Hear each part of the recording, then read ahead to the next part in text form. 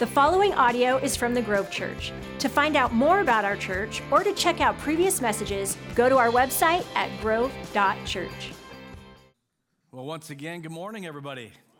I hope you're doing well. It's supposed to get 27 inches of snow today, so be ready for that. Just kidding. I was kind of hoping to wake up and it'd be white, but it's not, so that's all right. Couple reminders, we do have a reading plan coming out starting January 1st, and that reading plan this coming year will actually be a chronological plan through the Bible for the year. So if you are on YouVersion, which is the app that we use for a reading plan, if you go on YouVersion, they have a new feature where you can actually subscribe to a church, and the Grove Church is on there, and you can jump into the plan we're going to do together. And the cool thing about that is, as we like and make comments on certain things day by day, you can kind of read those and you can interact with us all throughout this coming year. So I encourage you to look into that and sign up for that. And it'll start, like I said, obviously January 1st as we get into the new year. So the reading plan will be out there.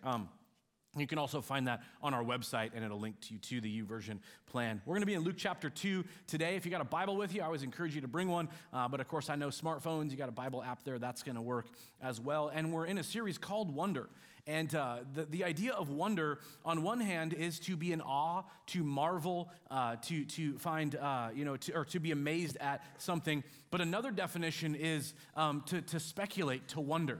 And so it's kind of a couple of different ideas. And the idea in that sense, to wonder, is really like something that happened to me last spring. I was driving into our neighborhood, and just right into our neighborhood, there was a cop parked there, and he's just sitting in his car and facing the road. And I thought, okay, that's a little different. That doesn't usually happen in our neighborhood. And I got another, couple hundred yards down the road, and there was another one. And then a couple hundred more yards down the road, and another one, and I'm like, what have I done? But anyway, no, just kidding. No, I was like, I wonder what's going on, and of course, it turns out that there was actually a couple of guys that had stolen a car, got into our neighborhood, got out and ran into the woods kind of by us, and they were looking for them, and again, this is kind of thing like you wonder what's happening. Or maybe you've had this experience where you're thinking about something, and a little bit of time goes on, and you stop and go, why was I thinking about that? I wonder where that came from. And then you drop back to, I thought about this, and you drop back to, led me to think about that, and you kind of bring it to where you're at, and that's what happened. We wonder. Andy Stanley, in a sermon a while ago, shared this,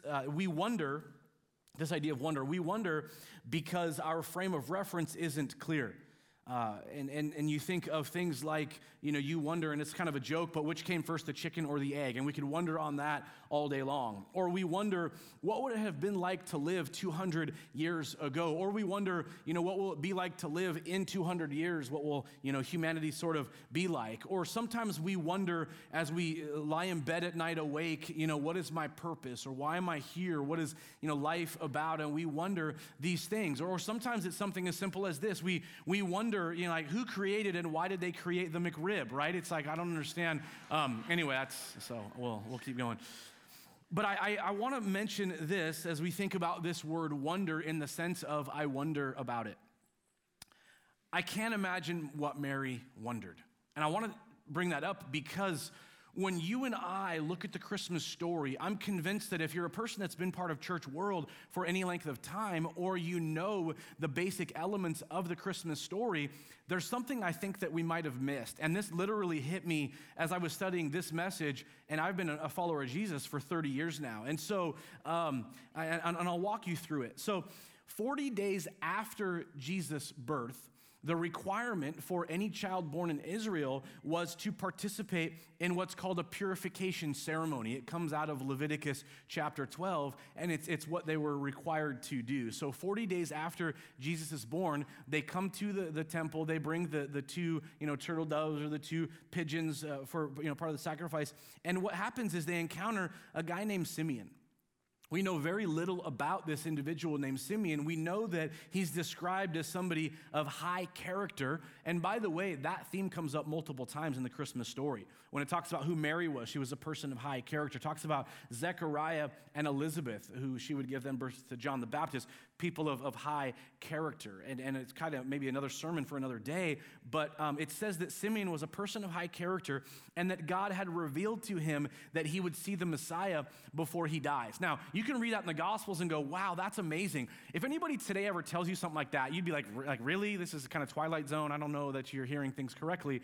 But this is what Simeon had experienced. And so what happens is they bring Jesus to Jerusalem for this purification ceremony. And it says in Luke 2:27, moved by the Spirit, he went into the temple courts, talking about Simeon, when the parents brought in the child Jesus to do for him what the custom of the law required. Remember Leviticus 12. Simeon took him in his arms and praised God, saying, Sovereign Lord, as you have promised, you may now dismiss your servant in peace, for my eyes have seen your salvation, which you have prepared in the sight of all nations, a light for revelation to the Gentiles and the glory of your people Israel. Verse 33 says, the child's father and mother marveled at what was said about him.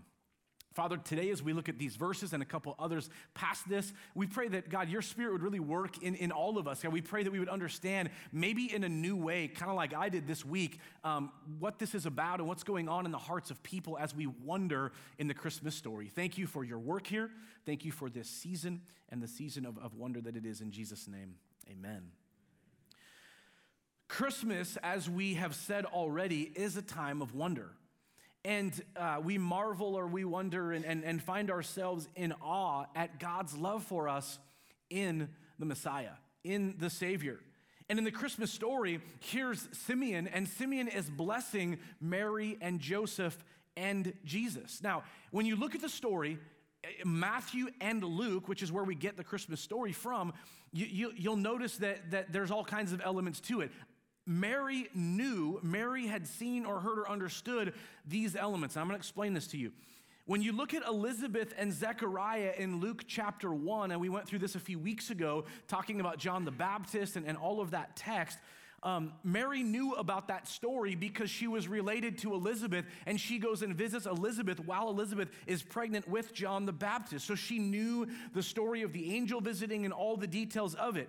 In fact, there's a point where the baby leaps in her womb when Mary shows up, and there's some text there that's pretty profound. But what you find at the core of it is this. John the Baptist in Elizabeth's womb, but years later would prepare the way for Jesus. Okay, John the Baptist, like a voice crying in the wilderness, but would prepare the way for the Lord.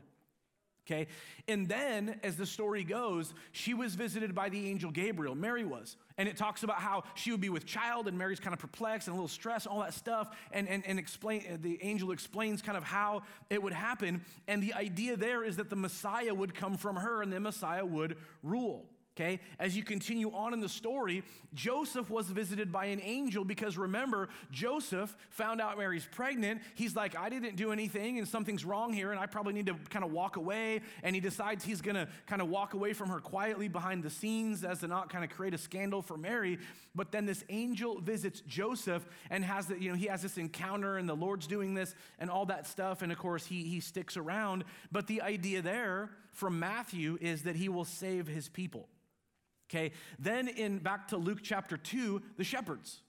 And I want you to follow me, but the shepherds it says they were out in the fields nearby, keeping watch over the flocks. All of a sudden, the heavens opened. They have this vision of angels. The angel says, do not be afraid. I bring you good news of great joy. In the town of Bethlehem, a Savior has been born to you. He is Christ the Lord. And they're blown away, and they're told to go and check it out. And there's going to be a baby wrapped in cloths and lying in a manger. And they're intrigued at what happens. And then they go and visit Mary and they see the baby there and they explain the whole story. And it says that Mary pondered these things in her heart. As the story continues, and this is much later in Jesus' life, not much later, but we're not talking days, we're talking probably a couple of years later, the Magi come to visit Jesus. And it says they bring gifts of gold and frankincense and myrrh. But it says in particular in that story, they were coming to bow down and worship the new king of Israel. And then part of it is when they go to Jerusalem and they try to find this child, it says that they talk to others and King Herod heard about this. And what does King Herod do? King Herod hears there's a new king and he's king, so he's like, I can't have a new king because I'm king, so let's get rid of that king so I can keep being king. Did you follow that? Okay, so why do I bring all of this up? Because in the context of the Christmas story, for most of us that know the story, we find ourselves incredibly grateful that a Messiah is coming. Because the idea of a Messiah in our context is, yes, Jesus was born in a manger, it's incredible, virgin birth, all the stuff, perfect, that's awesome. But the idea is he would go to the cross to then become the Messiah that would save all of us from our sins, right? That's the story we know. So when you and I read about a baby in a manger and we hear about Messiah, Savior, Redeemer, ruler of the tribe of David or of the lineage of David and all that stuff, we're amazed by it because we know what it means on the cross. I'm convinced that throughout the story that you and I read of Christmas, they were thinking of the coming king, just like you and I would be, but they weren't thinking cross. When you look at the history of Israel and all of the prophetic text, a high majority of the prophetic text about an eventual redeemer or eventual Messiah would be that they would take Israel from occupation by another nation and they could rule and be their own people again. Because remember, in the story of Jesus, Israel was under Roman occupation. They weren't their own nation. They were subject to the Roman Empire. And so when they hear Messiah, Savior, Redeemer, Deliverer, they're thinking, this guy's gonna rule and reign. Keep in mind, when Jesus is walking around and performing miracles and teaching crowds, and at one point they get this idea, the disciples get this idea that Jesus would rule, what was their conversation about between themselves? Oh my word, he's gonna be on the throne? That's awesome. I wonder if we'll get to sit on his right and on his left. And they're jockeying for position and trying to figure out who gets to be number 2 and 3 and 4 in charge. Because Jesus is going to be the king. That's the context of the entire Christmas story if you go back and read every single bit of it, which I did over and over. And then you get to something peculiar, and that's Simeon. And I find it weird that the Lord showed him, you're going to see the Messiah and then you're good to go. You can die now. But that's Simeon. And so Simeon goes to the temple kind of at random, and Mary and Joseph show up on that day and bring the child for the purification ceremony, bring Jesus, the child, for the purification ceremony. And Simeon knows in that moment through the Holy Spirit, this is that Messiah that I told you you were going to see. And this is what he says. Sovereign Lord, as you have promised, you may now dismiss your servant in peace. For my eyes have seen your salvation. You and I hear the word salvation and we think cross. He wasn't saying that.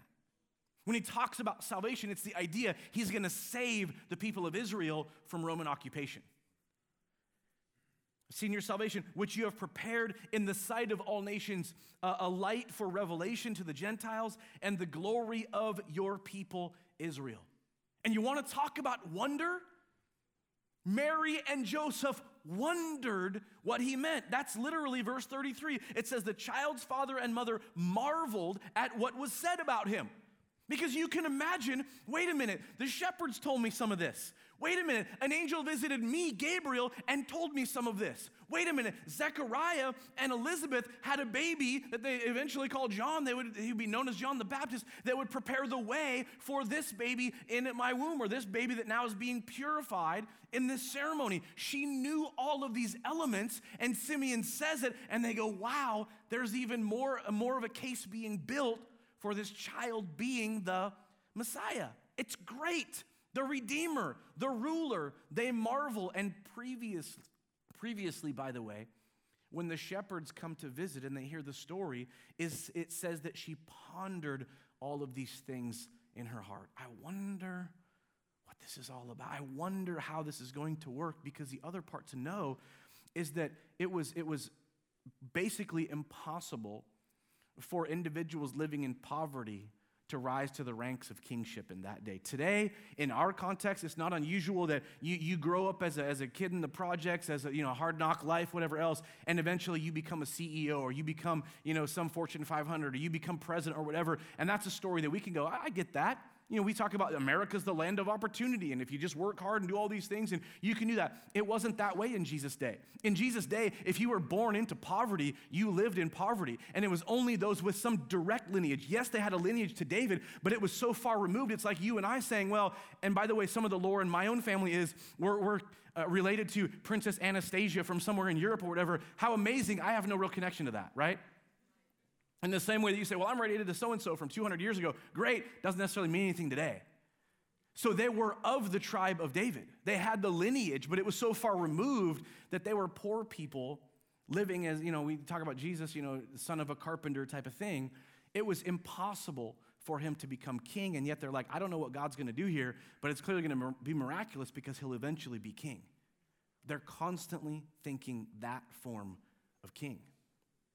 But it's all about to take a turn in what Simeon goes on to say. And if you look, here we're talking verse 34, it says, then Simeon blessed them. And again, common, that's what they would do as a prayer of blessing, a prayer of encouragement.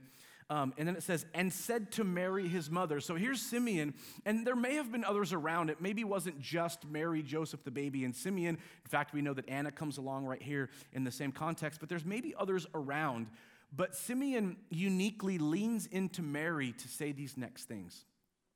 It says, he said to his mother Mary, this child is destined to cause the falling and rising of many in Israel. I don't think there's anything peculiar about that. That's the idea of, look, anybody that gets to become king, they have their supporters, they have their critics. It just is what it is.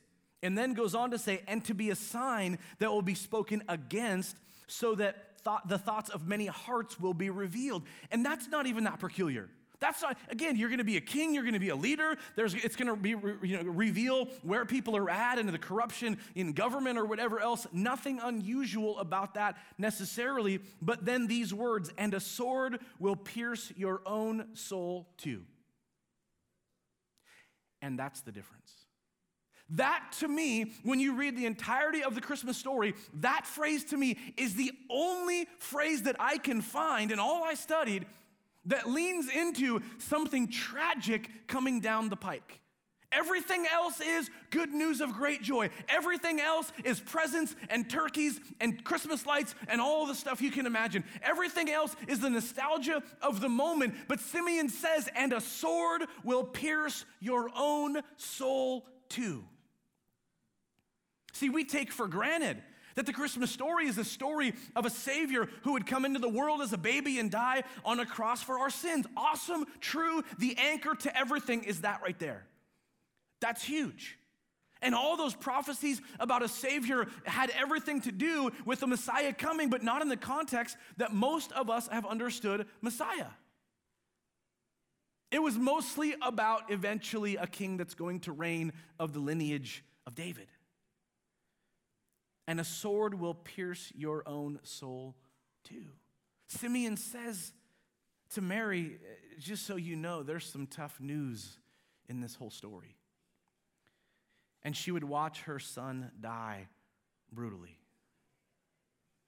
And while he's on the cross, his best friends would walk away hiding to try to save their own bacon. The Savior would rule, but would first suffer. And I think we take for granted that that's the case. We sort of know it. I've heard that before. I've known that before. He comes first as a suffering servant, eventually as a conquering king. All true. But in the context of the Christmas story, I was surprised to not find that there wasn't more about the suffering portion. And I don't know that they understood that part of it. Except that Simeon, at the very end of his speech, simply says, and a sword will pierce your own soul too. And I would imagine that she wondered, what does that mean? Why is it going to go that way? But it would also be tough because nobody could describe how tough what she would experience down the road would be. Imagine seeing your own child put up on a cross, one of the most brutal ways to die. If you've ever seen the movie, The Passion of the Christ, it's brutal. It's hard to watch. It's heart-wrenching. And here's Mary.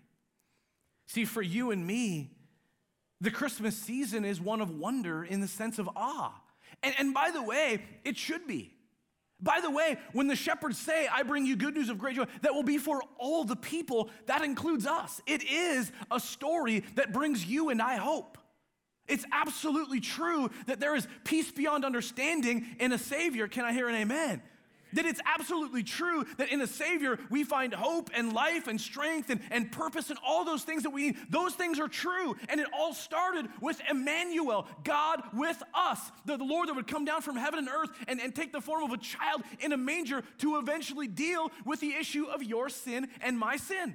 That's huge. That's paramount. That's a big deal.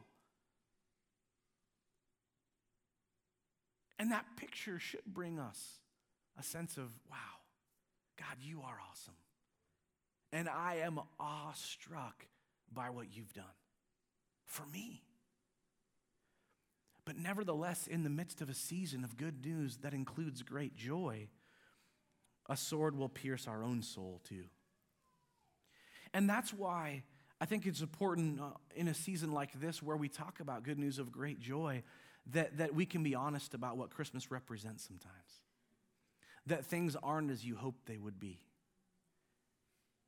That there's family members that aren't going to be at the table anymore because they're gone and they've passed away. Or that maybe you've experienced the pain of divorce and sometimes worse than death because the person is still around but has rejected you.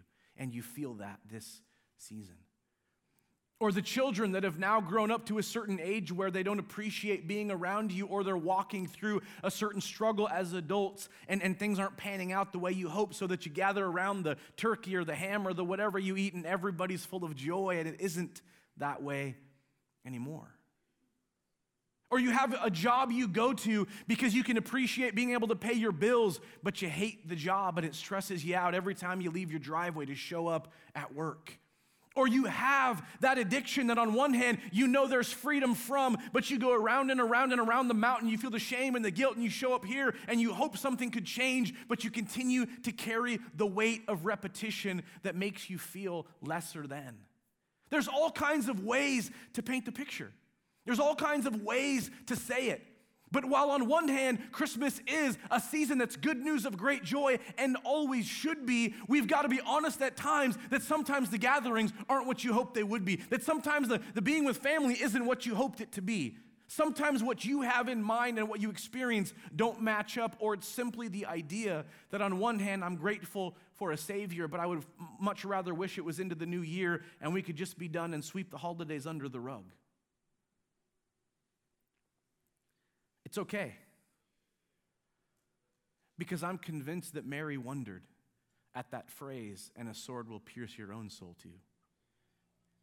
It's okay because even in a season of joy, I believe the Lord is walking right alongside of every one of us if we would let Him through seasons that are painful and through things that aren't just happy-go-lucky and everything's great.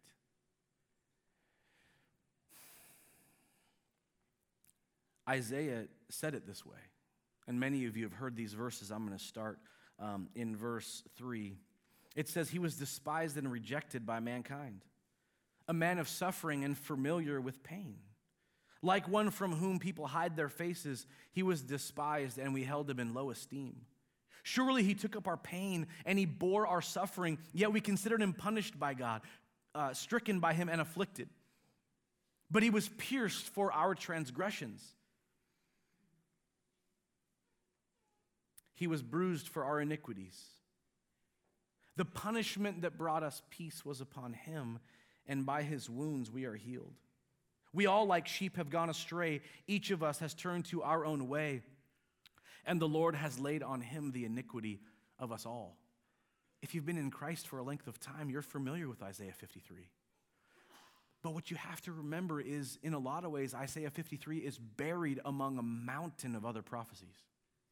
And most of those lean heavily towards a Messiah as a ruler, a Messiah as a coming king, a Messiah of the line of David that would be the redeemer of a nation.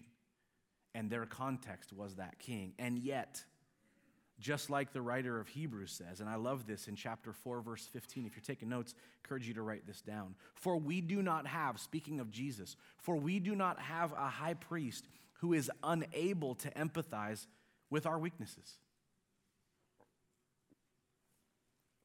When you look at the story of God's love for you and I in a manger, we need to be reminded that whatever pain it is that you face, whatever loss it is that you carry, whatever sense of disappointment in how things should have turned out, and it's not that way, God comes right alongside of us with Emmanuel. God comes right alongside of us with that comforter that you and I desperately need. And we ought to find a sense of gratitude in that, even though the pain is real. It's a weird day to share this message, and I don't say this for pity. In fact, I questioned saying anything at all. But it was exactly 20 years ago, right about now, that I got news that my sister passed away today. And I thought, what a weird day to preach a sermon like this. And yet here we are. And I don't say it for pity, but I remember that season of my life. And there's been about 3 of those that I've experienced so far, where the pain is so real that if you've ever read the book of Job in the Bible, when he says things like, my tears are my food, I'm like, yeah, Job, me and you, bud. When he says things like, I writhe back and forth on my bed at night, you never want to be pals with Job. And I'm like, me and Job, man, simpatico. But it's in those seasons, and I know this sounds so like, oh, you're just explaining away the pain, and that's not what I'm doing. But I want to assure you, in the midst of whatever feels like a letdown, whatever feels like it's not what you expected, whatever feels like this is not how I ever would have wanted it, or even the opposite, I just want to get to January and be done with all this, you're invited into the sense of, yes, joy in a Savior, but even greater than that, the idea that this Savior has done far more than save us, which is huge. Then give us salvation because of the cross, but comes alongside of us in every bit of pain that we'll face. Just because it seems like a Savior is silent doesn't mean the Savior is absent. And it's a reminder. When I look back on those seasons, I've said before, I would far rather be beat up in a back alley and end up in a hospital on medicine than have to go through the emotional pain that I've had to experience in 3 different seasons of my life. And some of you know exactly what I'm talking about. But what happens if you're willing to endure the pain and lean in to your faith is, oddly enough, there's a depth to you that wasn't there before. That oddly enough, something grows in your nature and your character that you can look at the world through a different lens and you're better because of it. And I don't wish it upon anyone. And you can say, you're telling me that God would have me suffer so I can learn a lesson? I don't want you to see it that pithy. Pithy, I said pithy. I don't even know how to spell it, but P-I-T-H-Y. I don't say that as just a simple little cliche statement. I say it because that's the nature of the suffering that we face. There's things that can make us deeper. But what it is for all of us is a fork in the road. Will we choose to lean in to our faith in those moments, and while we may not understand it, allow the process? Be honest that there's pain, and it sucks. And navigate through it with a Savior.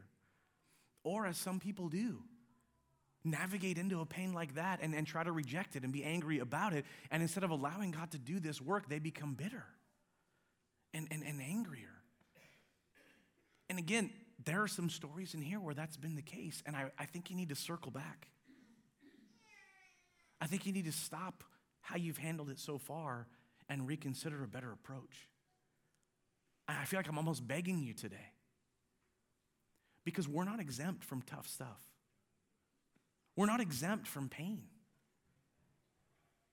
Well, I could say, I don't know, I didn't put a percentage to it, and maybe I should have, but you could say 95% of the Christmas story is good news of great joy. But there is 5%, or something like that, that says a sword has pierced your own soul. And I know it's not fun. And I'm not trying to make light of it when I just get up here and give you a speech on a Sunday. But it's a reality of our situations. And we can't set aside that there are moments and seasons of our lives that are dark and hard. Mary had no idea when Simeon said that, what lie ahead. I'm convinced of it. I'm convinced because as you continue through the Gospels, there's a couple of windows. One of them where his family, including his mom, is calling him out from the crowds because they think he's lost his mind. Just so you know. And then, like I said, the other part where the disciples at one point are jockeying for who's going to be second and third and fourth and fifth in line as Jesus is ruling. Like, we're his buddies. We get to have great places in the kingdom, you know? And they're thinking kingdom king, Israel. Author John Bloom says it this way. As God works out his salvation of sinners, he leads us along unexpected paths that result in unexpected and sometimes agonizing pain. When it does, we can remember Mary. The darkest moment of her life, the sword that stabbed the deepest into her soul, was the moment that God used most to bring salvation and joy to the world and to her. That's how he works with us too. When the sword pierces, all it feels like is terrible pain. But later we discover that our deepest wounding often becomes the channel through which the most profound grace flows. He is working, and he challenges us to bring our struggles to him. When you wonder at the pain that you face, when you wonder what God might be up to, you wonder if he's even around or listening, I assure you that he is. There's a song, as I wrap this up today, written by Mark Lowry way back in 1984 when some of you weren't even born yet. 1984, I was 9 years old. And I don't know that this song was as popular in the 80s or even 90s or early 2000s as I feel like it's been maybe the last 10 years. But it's a song called Mary, Did You Know? And I know you've heard it, and some of you roll your eyes and go, oh, that song, and oh, it's all fluffy and whatever. And I kind of get it, because if you take it at face value, it feels a little cheesy. I get that. But I'm going to sing for you. No, I'm not going to sing for you. No, and you're like, where's he going with this? Like, if he's going to sing, leave, doors, two to the front, two to the side, two to the back, go. Go, let's go, let's go. No, I bring it up because when you understand in context of Mary pondering, in the context of Mary wondering, because I think she wondered a lot of stuff. I wonder why the angels visited shepherds and they came and said all this stuff about this kid in my womb, or at that point born, I guess. I wonder about the visit by Gabriel who said she was going to have a child. I wonder about Zechariah and Elizabeth and this baby they're supposed to name John, and what's this all about? Wonder about the Magi who literally brought gifts and bowed in worship. I wonder. Well, he's the king. But then for Simeon to say, and a sword is going to pierce your own soul too. So I'm going to read the lyrics to this song. But I want you to hear them in the context of everything I've talked about. Because for me, it painted pretty vividly the idea of what she maybe wondered. And some of it's far more specific than maybe it should be, but even still, when you and I know sort of the rest of the story, you might picture it similarly. Mary, did you know that your baby boy would one day walk on water? Mary, did you know that your baby boy would save our sons and daughters? Did you know that your baby boy has come to make you new? That the child you delivered would soon deliver you? Mary, did you know that your baby boy will give sight to a blind man? Mary, did you know that your baby boy will calm a storm with his hand? Did you know that your baby boy has walked where angels trod? And when you kiss your little baby, you kiss the face of God. And then there's a refrain that says, the blind will see, the deaf will hear, the dead will live again. The lame will leap, the dumb will speak the praises of the Lamb. Mary, did you know that your baby boy is Lord of all creation? Mary, did you know that your baby boy would one day rule the nations? Did you know that your baby boy is heaven's perfect Lamb?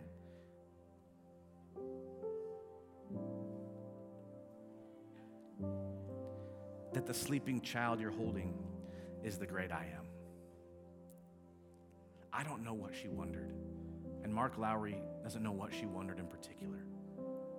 But to me, it's that idea that in the midst of wondering about a king was also wondering about the pain she would experience. And it's part of the Christmas story. And it's a reminder for any one of us that is in the midst of facing some of the pain of, while on one hand, the joy of the season, and yet you're like, yeah, but, and you can fill that in. Jesus, today, I love the celebration of a Savior, and I think it's huge, and we should celebrate, and it should make us laugh, and it's part of the purpose that we would have through the lens of our faith in Christ, that we gather and that we give gifts and all of the stuff, that sometimes that gets washed out by the commercialism, but God, it's different for us that we do celebrate, and that it will be followed this season by certain individuals on Christmas morning or Christmas Eve or whatever the coming days, reading of Luke, the reading of Matthew, some of the comments that certain family members will make, or the stopping just to simply pray, Jesus, thank you that we can give these gifts we're about to give because you gave the greatest gift. And I pray that in the midst of all of it, God, where we do have that twinge in our hearts of pain, or where instead of a twinge, it feels like a flood, I pray that you would be the comforter. I pray that you would be the strength giver. I pray, God, for those that feel like what they're experiencing is a mountain of that phrase, my tears are my food, like Job, that God, even still, individuals would be challenged to lean in because you're present.